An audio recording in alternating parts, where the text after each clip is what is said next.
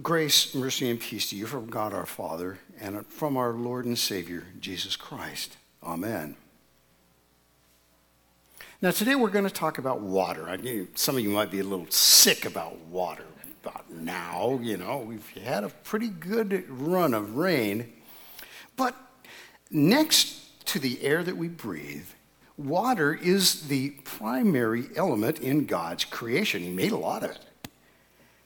And water is life. Without fresh water, your body cannot be sustained for very long at all. And as we've seen, it can provide us with life-sustaining rain. It helps to grow the crops and help raise the animals that we live on. And the moisture in the air helps moderate the temperature so we don't get too terribly hot or too terribly cold. Although, people in Alaska who are in Death Valley might disagree. But water is everywhere in our lives. And water can also be very powerful, and we've seen that. It erodes roads and sends rocks skidding down hillsides, and it can be quite destructive. At the creation, God separated the waters above from the waters below to make land before he made Adam and Eve. And sometime later, God told Noah that he would flood the entire earth until the highest mountain was 20 feet below the surface of the water. God almost destroyed absolutely everything because of the extreme wickedness of us, of mankind. But he made a covenant of promise to save a remnant, Noah and his family. Much later still, we see Moses, and he takes all the slaves that had been slaving away in Egypt for 400 years, and he takes them on a little trip, but he gets trapped against the Red Sea by Pharaoh's army. But God miraculously allows his people to cross that Red Sea on totally dry ground. And after they're safely across, God delivers a deadly blow to Egypt's army as he takes those two walls of water that he had held for the Israelites and just lets them slam shut, crushing and drowning the entire Egyptian army. Now, we see water referenced often in Scripture in large and in small ways. We can see things like flooding. We see it used in ritual washings. We see it used to water and to refresh people. We see it used in healing and in cleansing. We also see it used to reshape things like clay. And under Joshua, God led Israel into the promised land when he parted the river Jordan this time, where they started walking the Ark of the Covenant into the water, and as soon as they took a step, it just split, and they walked all on dry ground. And then in the days of the kings, we see a strange little story about a man named Naaman who sought after the prophet Elisha. He was a Syrian military commander, and he had leprosy. But he came to see this prophet, and the prophet tells him, well, go wash yourself in the Jordan. And he didn't like that very much, but when he came around to actually doing it, he was instantly cleansed of that horrid disease. When Israel was thirsty in the desert wilderness, and that seemed to happen a lot to them, when they'd come to some new water, they'd always test it first. But one time they came to a place called Marah, and the waters there were bitter, undrinkable. But after the Lord heard their cry and heard Moses' prayer, he provided a cure. Throw a piece of wood into the water, and it became clean and drinkable for everyone. And then a little later on in Exodus, they come to a place called Meribah. And there was a rock there, big rock. And God commanded Moses to take his staff and strike the rock. And that made the water flow out of this rock for all the people. Now, God was intending to use this example as a picture of the coming Messiah. But of all things, Moses spoiled this image, because when they came around again to Meribah some years later and needed water, and they were grumbling, as the people of Israel so often tended to do, Moses was mad, and God told him, ask the rock for water. But Moses struck the rock twice and said, do I have to give you water again? It just did that. But the image was that the Messiah was to be struck only once, as he was on the cross at Calvary. And despite Moses' failure to complete this picture of the Messiah, God let those waters abundantly flow, because God always refreshes his people.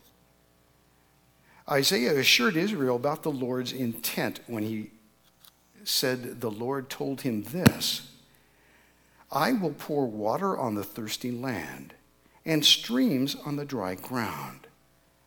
I will pour my spirit upon your offspring and my blessing on your descendants. It's no coincidence that Jesus launched his ministry through the water at his baptism in the Jordan River. Just as under the leadership of Joshua, Israel had crossed the Jordan to finish their exodus from bondage to the Egyptians and enter into that promised land. So Jesus enters the Jordan to lead us in a new exodus from the bondage of sin into the promised kingdom of heaven. Although Jesus had no sin, he immersed himself in sin to fulfill in human flesh all that Israel and we never could.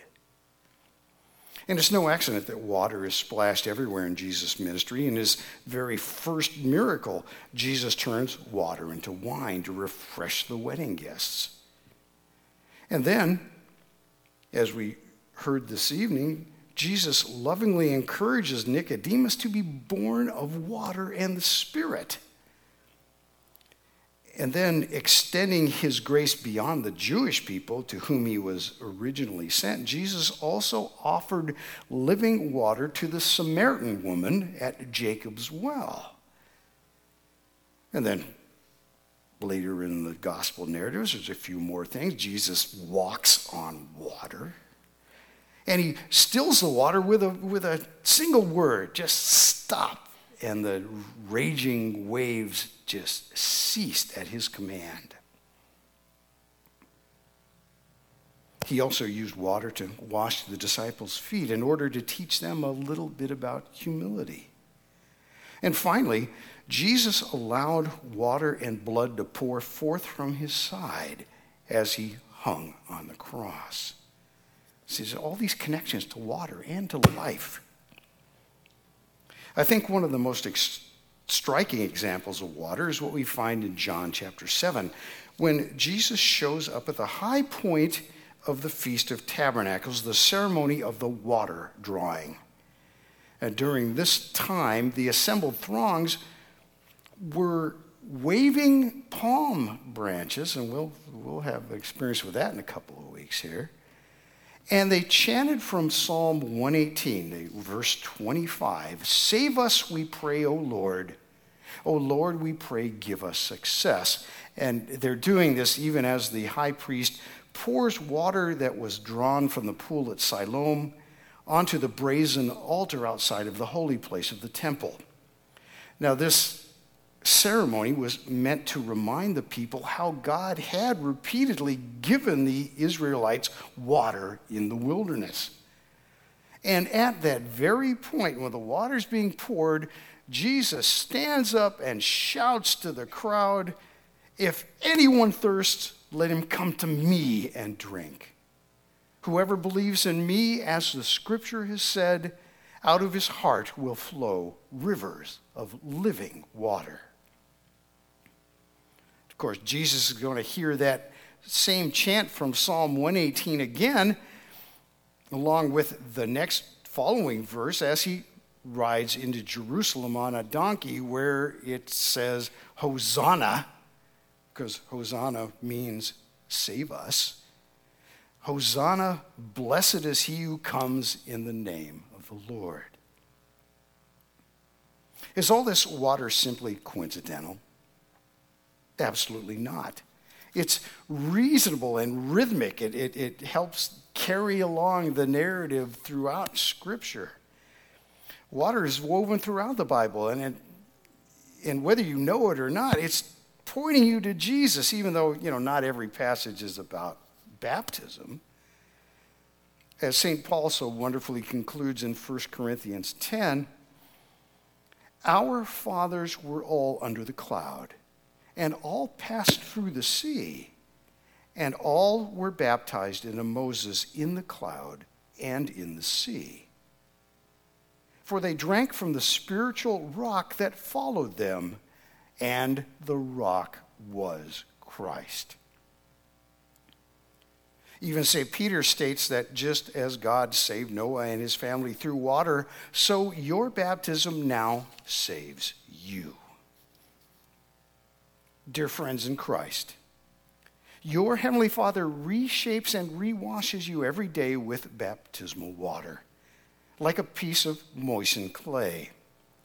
He is continually conforming you into the image of his Son. Now, I invite you today to reflect upon this sacramental gift that you received at the baptismal font. And remember how the Word combined with water cleansed you from sin. I hope you will recall this again and again, that this water always refreshes, always washes, always forgives. In so doing, in remembering this, we gain blessings that can sustain us through life's difficulties. As Martin Luther wrote, when our sins and conscience oppress us, we strengthen ourselves and take comfort and say, nevertheless, I am baptized. It is promised to me that I shall be saved and have eternal life both in soul and in body. Now, Jesus told us that he is the true vine. He is the vine that's grafted you and I onto himself and his church by water.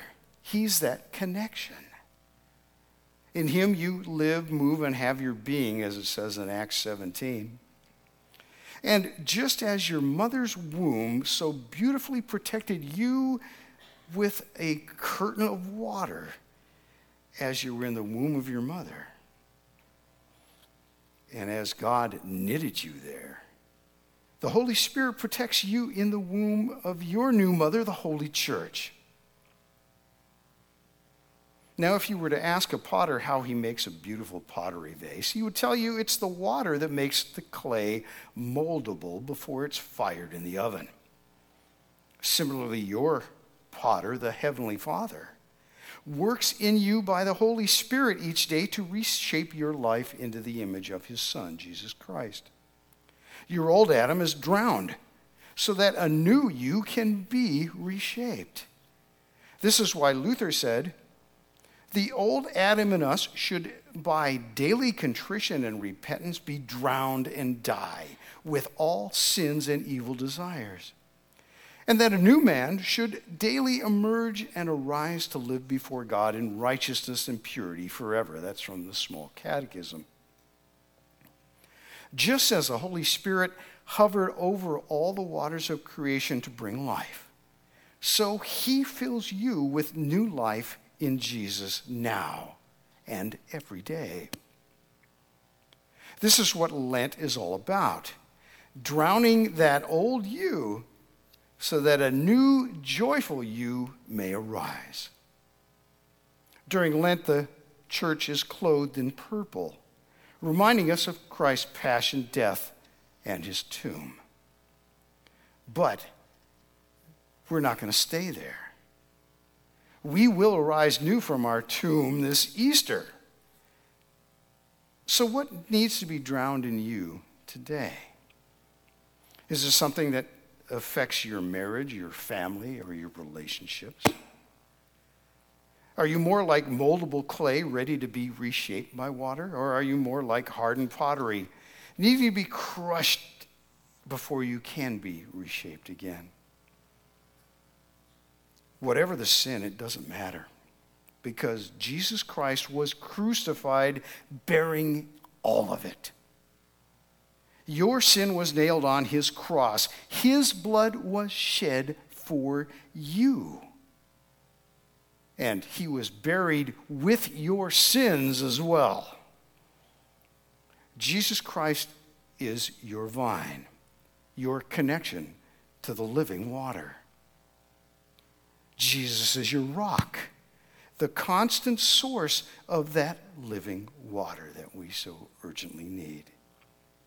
And he is your shepherd, who unceasingly leads you alongside the still water so that you can be refreshed and renewed. He died so that you live in sin no longer. So go now, washed anew today, forgiven of all your sins. Fix your eyes upon Jesus and be refreshed by the Lamb of God, who takes away the sin of the world. Amen. And now may the peace of God, which passes all understanding, keep your hearts and minds in Christ Jesus. Amen.